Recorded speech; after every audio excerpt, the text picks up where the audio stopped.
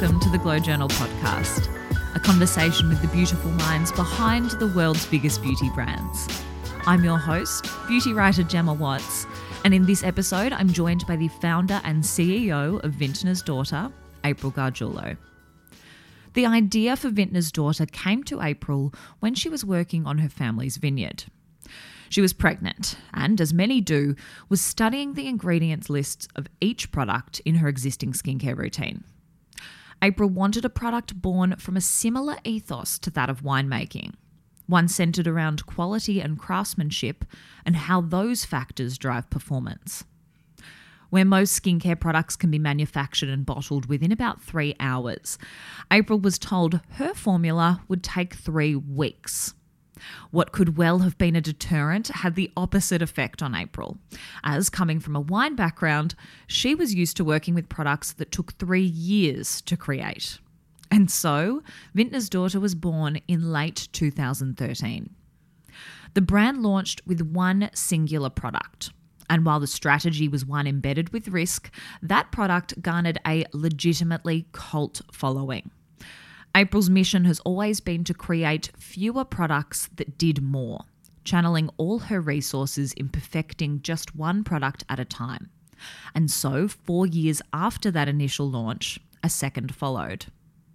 January 2023 will see the next iteration of Vintner's Daughter's fewer but better ethos, with a third product due for release as the brand enters its 10th year. In this conversation, April shares her advice for founders feeling the pressure to manufacture more, cheaper and faster, a few hints as to what we can expect from the brand's next launch, and how she's working to change the beauty industry to one driven by joy, confidence and gratitude.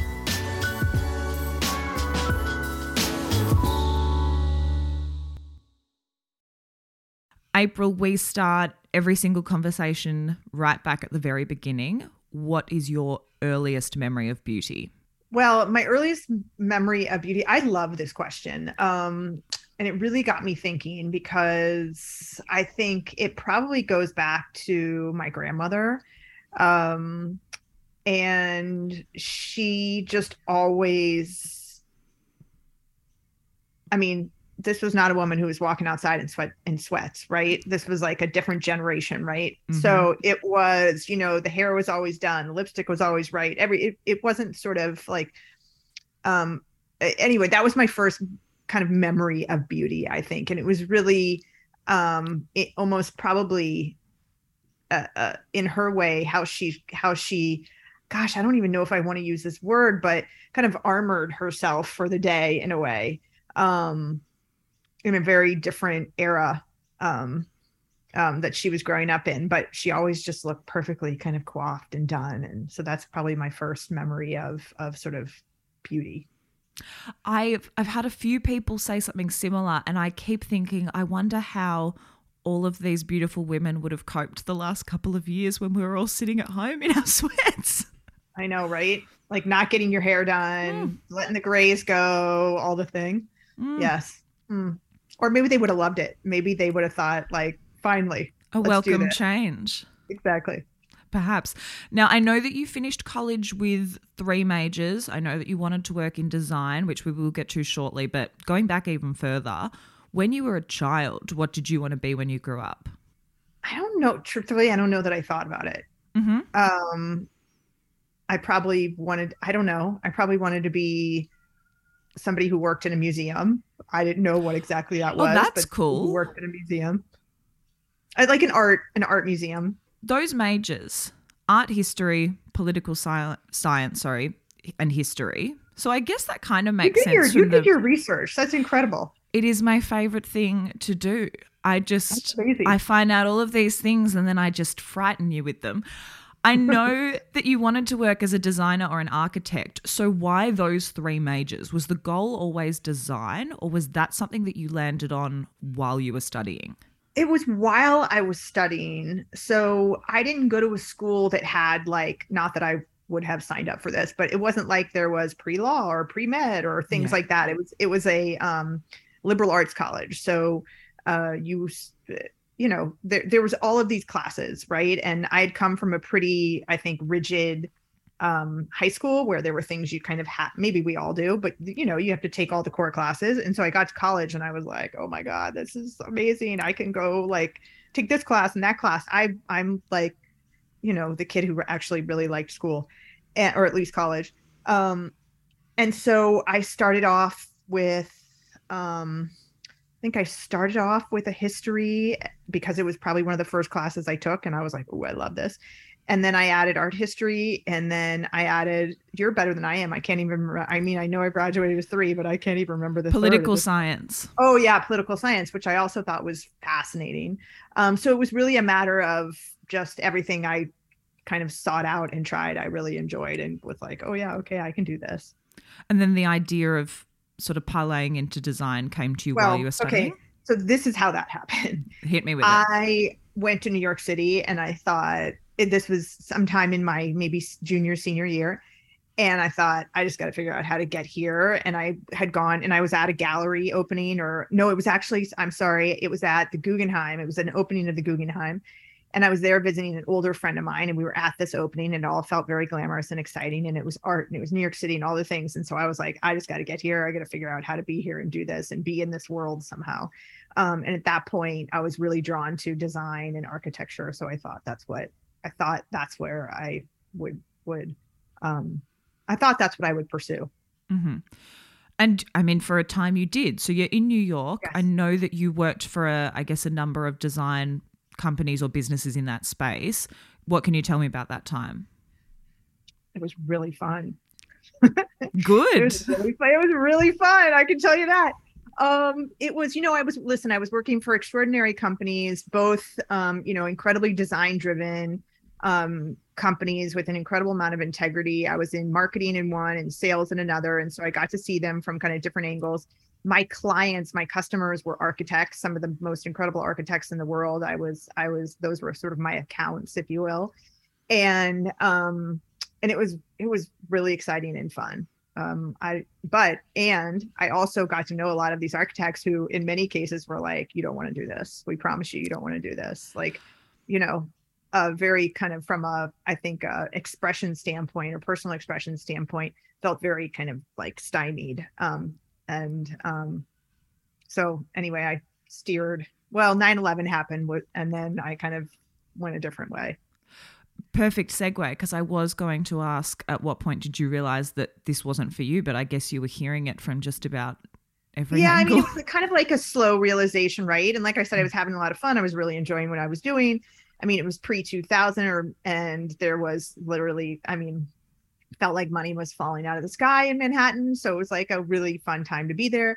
And then 9/11 happened and it really propelled me to be closer to my family. And I just wanted to be closer to family, closer to nature. At that point, I had been in New York City for 5-6 years, I guess, and was ready for a change. And then I moved back out to California, to Napa, and kind of got more involved in the wine world. I have a few questions about this. So your family had bought a vineyard. This is so fascinating to me. Is it around this time that they bought the vineyard and had they worked? No, it was probably 15 years before that. Right. And prior to that, had you had any interest in wine? Had you worked? Me personally, no, but my parents deeply passionate about wine and agriculture. And then my mom's family had been in Napa Valley since, I don't know, like 50s, 60s, growing grapes. So what was your plan on moving there? Did you have any interest in wine making, or was it just let's see what happens? Number one, it was closer to nature and closer to family. So that was really what was propelling me.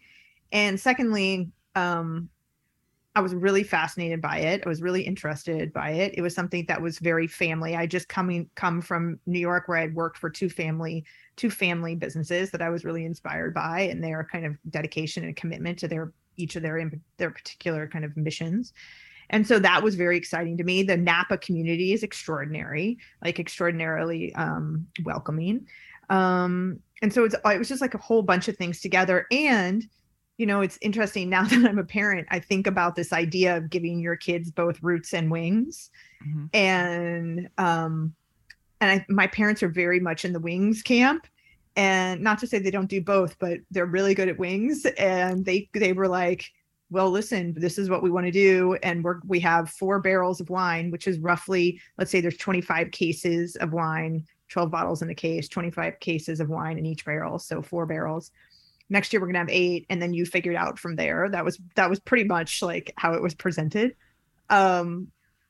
In the most kind of we think you can do it, we've got confidence in you, like, here you go kind of way, which was lovely, crazy, insane, but also lovely. And that's how that happened. I understand that your roles were around sort of sales, marketing, obviously design. This might be a stretch, but were there any lessons that you took from that time working with the family that you find you're still applying to your work now? Oh, it's not a stretch, every day. Great. I mean, every day. Vintner's Daughter would not be here had I not had that experience, for absolutely sure. My family's winery in Napa Valley is a place that is very focused on quality and craftsmanship, right? Starting with the finest raw materials. In Napa Valley, of course, it's grapes, and it's about the land, and it's about the terroir. And so that was something that I was steeped in. It was something that is, how I grew up. I wasn't, my dad, I've said this before, but my dad, I would beg for like pasta in a can, which is so gross now that I think about it. But, anyway, I would, because all my friends had it. And my dad would be like making his own pasta by hand. I'd be like there cranking the machine. And he would just, these were just like moments where it's so crystal clear now, but just this idea of like, which we use today in Vintner's Daughter, of never cutting corners and never taking shortcuts, and always, starting with the finest raw materials and honoring those materials through really meticulous craftsmanship. All of that comes from Napa Valley. All of that comes from that way of life and that world in my family, and also the companies that I was privileged to get to work for in New York City. And because I gotta, listen, beauty is all about taking the shortcut.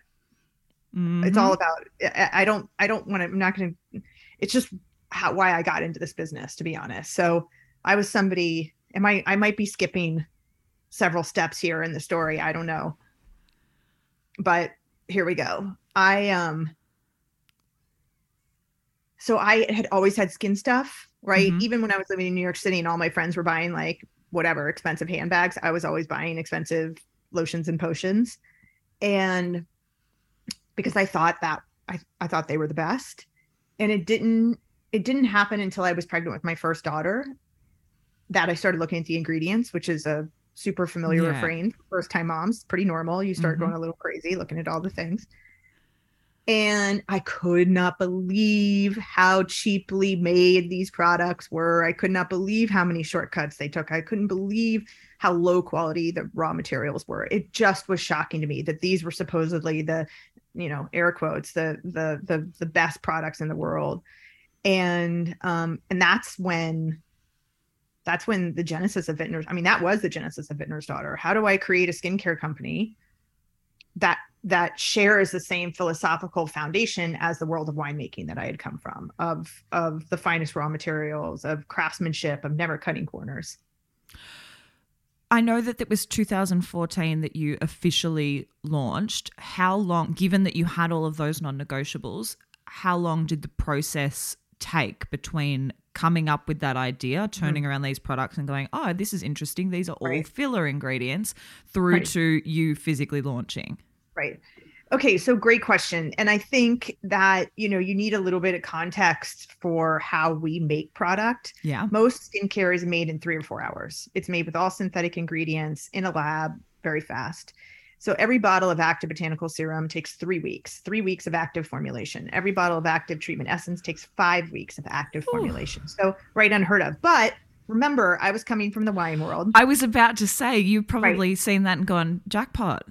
Exactly. Right. It takes 3 years to make a bottle of wine. So I thought, this is genius. I'm going to make it, and 3 weeks later I could sell it. Right. Like, I thought I was genius. And we had spent, to your first question, we'd spent close to 3 years in the formulation stage, really getting the formula, perfecting the formula. I was somebody who'd always had acne prone skin. And so I really wanted a face oil that was great for acne prone skin. And as we were developing it, what I realized is it wasn't even the acne that we were addressing, it was inflammation. And inflammation for me looks like acne, but inflammation for somebody else looks like rosacea or looks like really dry skin. And so we created this formula that it's universal in how it talks to skin. And it took us, it took us almost 3 years to do that. And it was a, kind of a wild journey and so many, there are so many points of it where I was told no, so many. And again, going back to, I think what was, your second or third question, had I not had Napa Valley as that kind of backbone, as that foundation, I don't know that I would have had the kind of the backbone to kind of persevere and really say, no, this matters. Quality matters. Craftsmanship matters. I'm not going to take those shortcuts. I'm not going to cut those corners.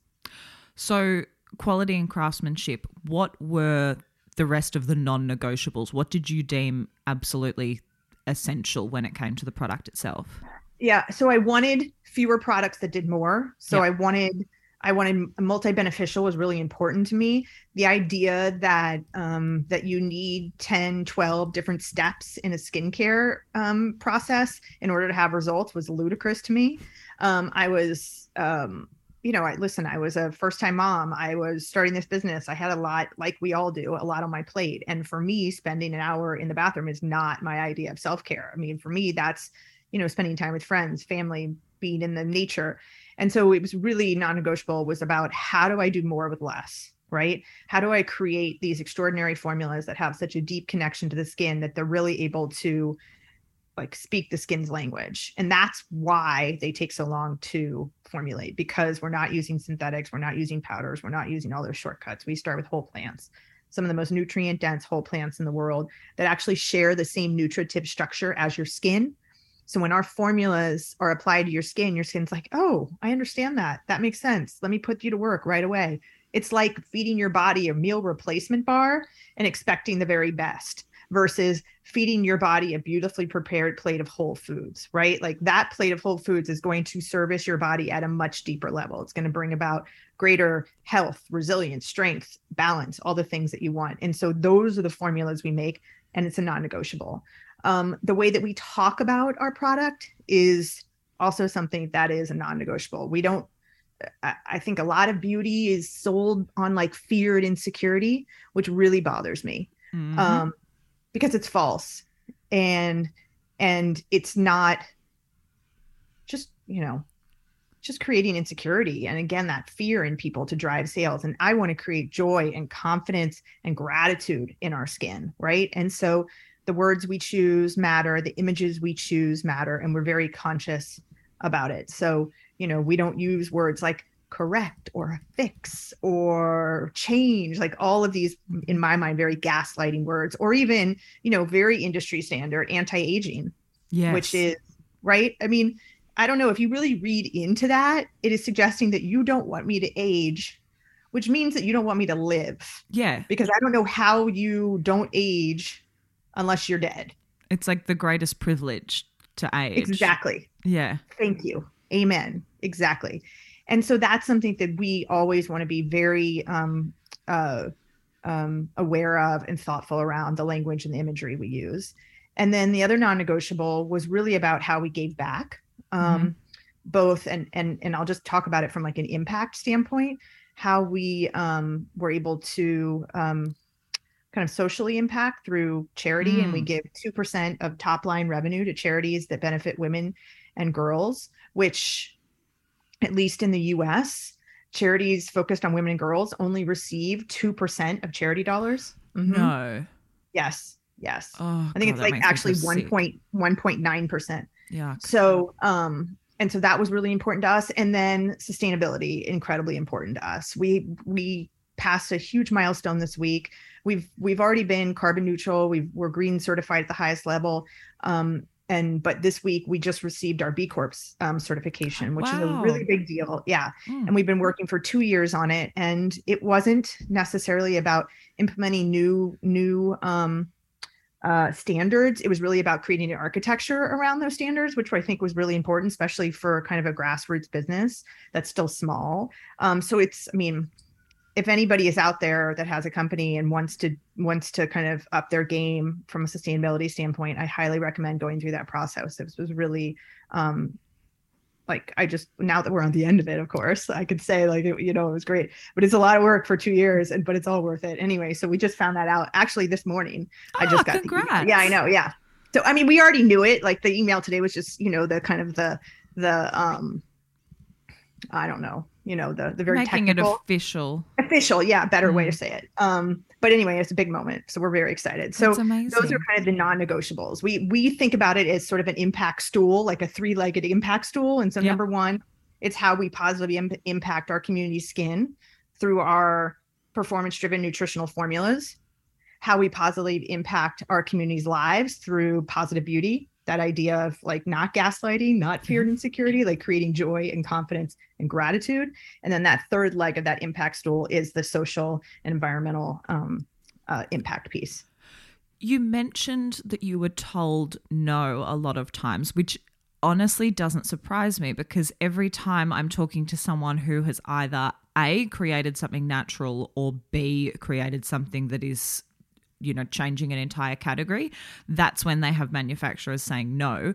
You were doing both of those things. So how did you physically go through, we can laugh now, but I can only imagine the headache it was at the time.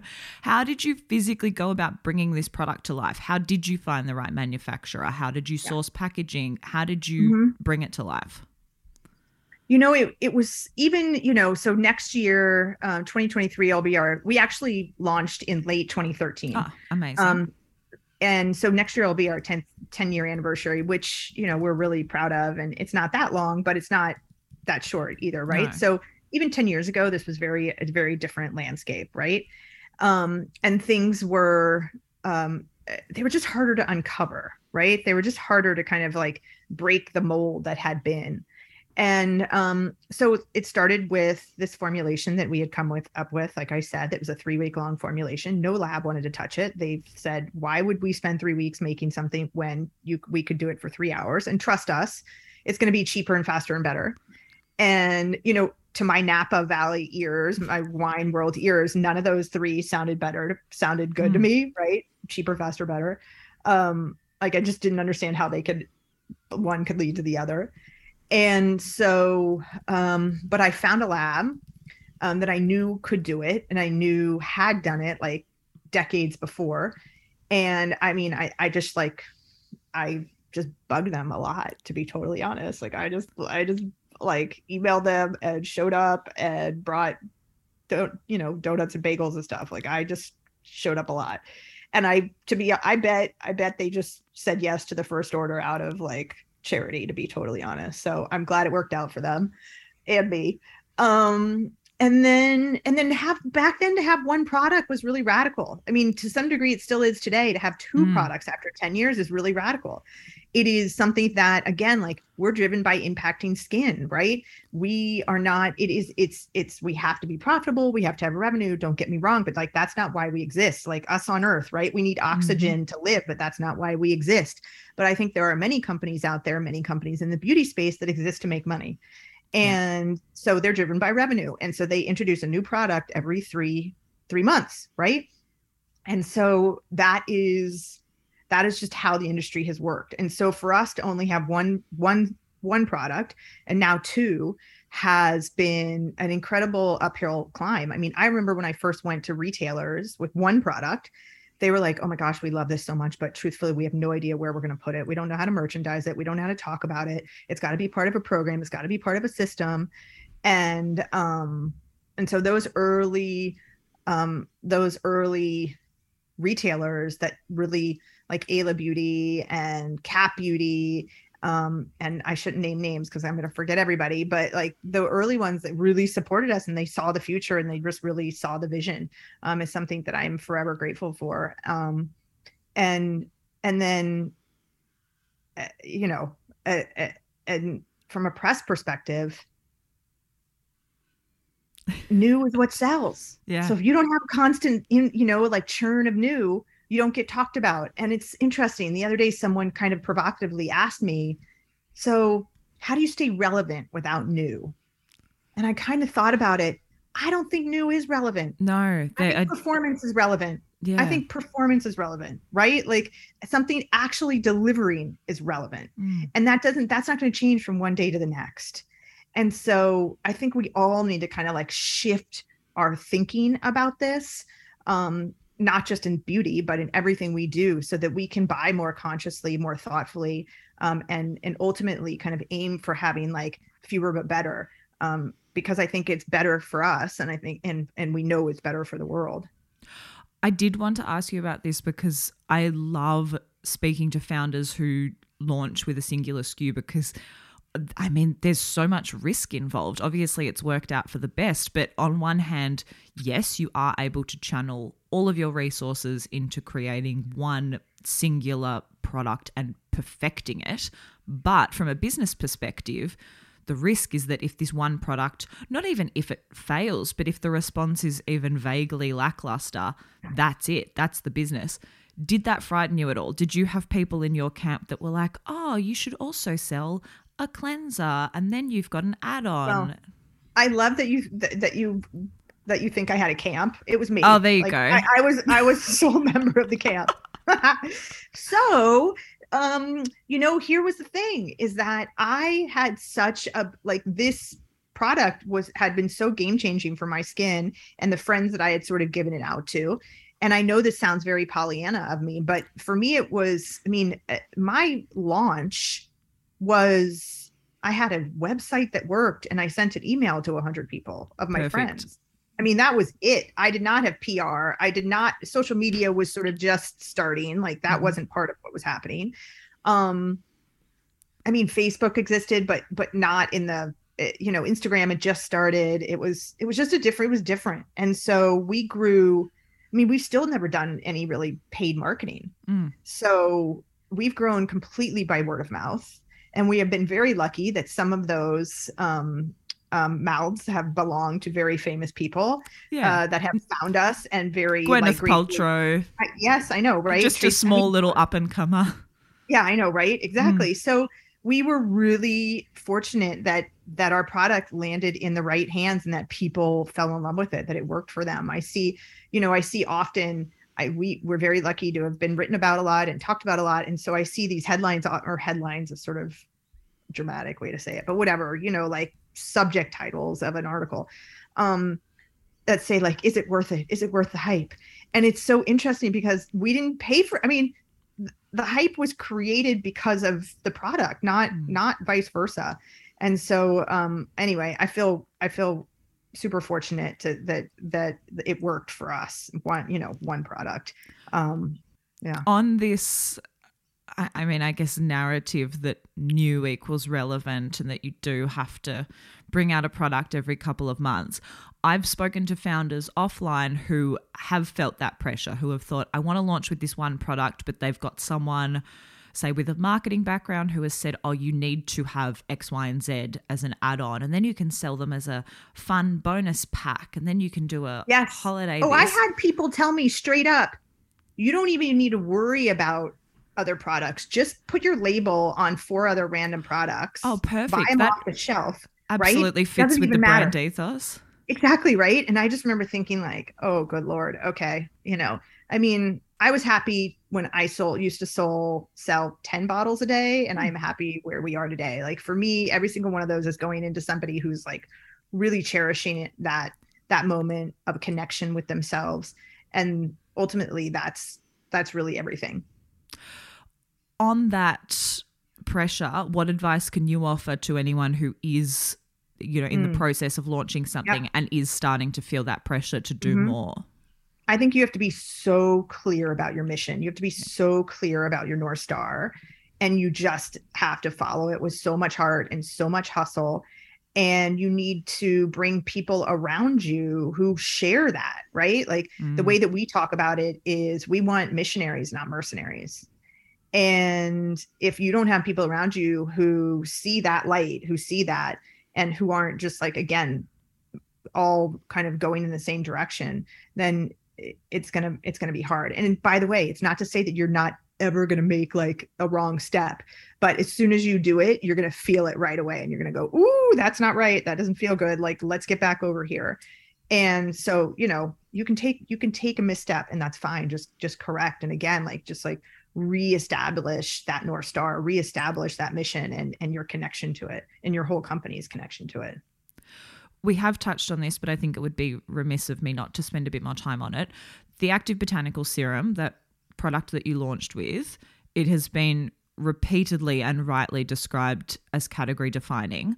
For those who haven't tried it, what is the Active Botanical Serum, and why do you think it garnered such a cult following? I mean, ultimately because it works. Yep, that'll do it. Is right. I mean, you know, ultimately, I mean, literally, because yes, ultimately because it works, and it works because of the raw materials we begin with that are whole plants. We're not using synthetics. We're not using powders. Again, we're not kind of taking all those shortcuts. We begin with these whole plants. Over the course of 3 weeks, we capture and infuse all their energy, all their actives into our formula. We amplify it with a very select group of oils.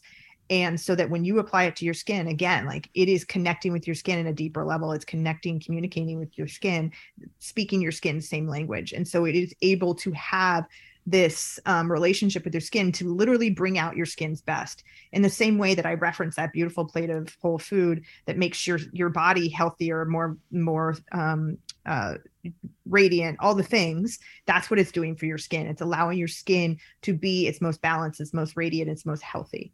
And ultimately that is what everyone wants. And to be able to find it in a single step is kind of extraordinary. And what we knew from the beginning was it was having that effect on people's skin. And what we knew is that it's the moisture. Oil is moisture, hydration is water. So oftentimes hydration and moisture are spoken about like they're the same, but they're actually completely different, and your skin needs both. Hydration is water, moisture is oil. And so we knew that Active Botanical Serum was only delivering half the story. And so we developed our second product. We doubled in size and developed and launched Active Treatment Essence, which is the hydration, kind of the perfect complement to Active Botanical Serum's moisture. And what's even more interesting is that in nature, nutrients are either oil soluble or water soluble. So then when we were creating that infusion, we call it our Phyto Radiance infusion. When we were creating that for serum, we were capturing and delivering all of the oil soluble nutrients, things like vitamin A, E, D, all the omegas, so that with Active Treatment Essence, the hydrating, that perfect complement, we were able to deliver all the water soluble nutrients. So like vitamin C, for instance, all the B vitamins, 70 plus water soluble nutrients. And so with the two together, Active Treatment Essence followed by Active Botanical Serum, they both work independently. You do not have to use them together, but when you use them together, they amplify each other in such a kind of beautiful complementary way that, again, your skin just recognizes and is able to kind of put to work at this very deep level. Active Treatment Essence, that was launched January 2019. Is that correct? Yes. Was the goal always to expand the line, or, as you've just said, no, double it was the whole exactly thing? what I just said. Yeah, okay. It was just what I just said. It was like, holy moly, Active Botanical Serum is changing the game, changing people's skin and their relationship to their skin. And it's only telling half the story. Like, what would happen if we completed that story? What would happen if we, matched it with its perfect complement from a water soluble hydration standpoint? So that was really what drove that. This cult following, these articles that we've mentioned that are, is it worth the hype? Was the response that loud and overwhelmingly positive immediately on launch, or was that a slow burn? It was slow burn. I mean, I know it feels like it was this immediate thing, but no, it was a slow burn. And then there was one article that kind of propelled it forward in a really big way. And that was in Into the Gloss. It was before Glossier even existed.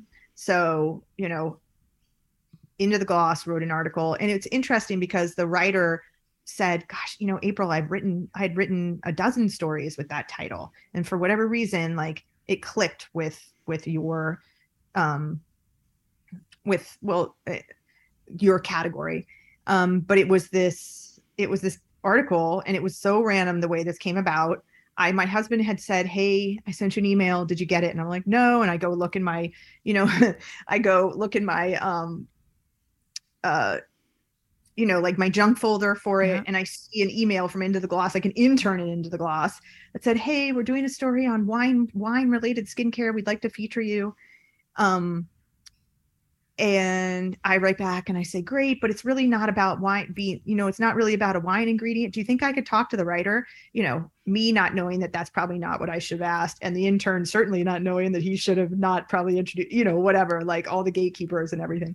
So anyway, I ended up speaking to the writer, and I'm like, hey, like, we're really not about, it's about like a philosophy around winemaking, about quality and craftsmanship and how that drives performance, not necessarily like grape seed oil or resveratrol or whatever they wanted to talk about. I said, but let me send you the product, you try it, and so, anyway, 3 weeks later, I wake up to this article. Gosh, that was a long story. I'm sorry it took me so long to get here. I love it. Okay, well, so anyway, so I wake up to this article, the face oil to end all face oils. And so that was sort of a big moment. It was at Into the Gloss, which at the time was the kind of number one beauty insider place to be. And that was when I think retailers started to say like, oh, okay, maybe we understand this. Like maybe we could like understand how to put this on the shelf or talk about this or what have you. So that was sort of a moment, but otherwise it's been a slow burn. I love understanding the cycle of how these things happen, because in some instances it's like, oh, you get picked up by a massive retailer and then the press starts. In this instance, it's clearly the press came in and then the retailers thought, oh, okay, we can make this work. Like they got it. All of a sudden they sort of understood it. Yeah, it just, something's got to click and then it can go from there. You have been officially part of the beauty industry since 2013. Over, let's say, the last few years, what are some of the biggest changes that you have seen within the beauty industry? I would just say the proliferation of brands. I mean, it's just extraordinary. It's so easy to start a brand. I mean, what they do is there's 6 or 7 labs. They all turn me away, but they go to they go to these labs. These labs have already made engineered formulas or recipes, what have you, and they kind of tweak it a little bit. They put their name on it and it's out in the world. And it's so easy today. So I think that's sort of the biggest thing. It feels like I think about some of the brands that I kind of grew up with, and some are still here, some are not. And it felt like such a kind of just like such a beautiful time when we were all kind of growing up together. And so I'm really fortunate to have experienced that and kind of grown through that. But it's wild today. It's crazy. I mean, it's wild. I don't know if I'm just a consumer, like I do not know how I like, just like dig through it all. It's a lot to take in. I said to someone the other day, whatever you think is happening with like celebrity fragrances, it's essentially the same. Someone's gone, here, smell these. Which one do you want me to put your name on? Ta-da. Yeah. Yes. Terrifying. What changes do you think we can expect to see from the beauty industry over the next few years? That's a great question. I mean, I think the first thing that pops up to my head. So again, I go to environmental impact, and then I go to this idea of positive beauty. Mm-hmm. I think environmental impact, everyone is aware of it. They're aware of the changes if they have made them or that they need to make. I think the consumer is starting to be much more aware of that too, which I think is important. From a supply, like just from a supply network, all the raw materials, all the componentry, it's all kind of getting to a point where you can kind of make better decisions, better choices, if that is like what you want to do as a company. The thing that that just doesn't, I don't know, it just doesn't feel like it's ever going to change. And I really wish it would, is, I just want more companies to focus on positive beauty. I don't ever want to see the word corrective, fix, change anti-aging. I don't want to ever see any of it ever again. Like, it's just so like almost debilitating to me, and sad that any woman or any person for that matter has to kind of read this and think that they need to change or correct some piece of them. So that is something that I don't see enough change, and I wish there was more change. April, my final question. What is next for Vintner's Daughter?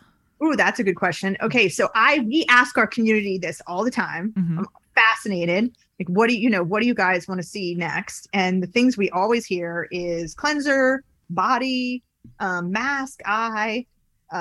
Anyway, and so we do have a new product that I've been working on for a very long time, and I'm so in love with it, and I cannot wait for it to be out in the world. That will be launching in January. Ooh, so our soon. third product ever for our for our well, it'll be 4 years, so soon for us, I guess. Yeah, we really we really motored on this one. Anyway, so in January we'll have a new product, and I'm just really excited for it, and it's something, like I said, we've been working for a long time, and it allowed me to kind of put both because of what it is, we're able to put both phytoradiance infusions, both water and oil, together in a single product, which we've never been able to do before. So it's, from a technology standpoint, it's really advanced. And it really, just the performance of it is like amazing. So I can't wait. I like you saying, oh, we've been working on it for years, as though you would suddenly be like, oh, the idea came to me yesterday, and I know, we're just right? going to do a very quick turnaround. Yeah, I know, right? Yeah. Oh, just that over there, that whatever that is over on the shelf. No, it's, yeah. I mean, it's something that I've been sort of, we had been trying it again. The technology of it is really advanced. So we've been sort of, it took us a while to kind of figure out how to put the pieces together in the right way, but we did, and it's awesome. That was April Gargiulo, founder and CEO of Vintner's Daughter, which you can find on Instagram at Vintner's Daughter. To read more, you can visit glowjournal.com. And for more beauty news, you can find me on Instagram at gemkwatts or at glow.journal. If you liked this episode, please do not forget to subscribe, rate, review, and share so other beauty and business lovers can find us. I'm Gemma Watts. You've been listening to the Glow Journal podcast, and thank you for joining me.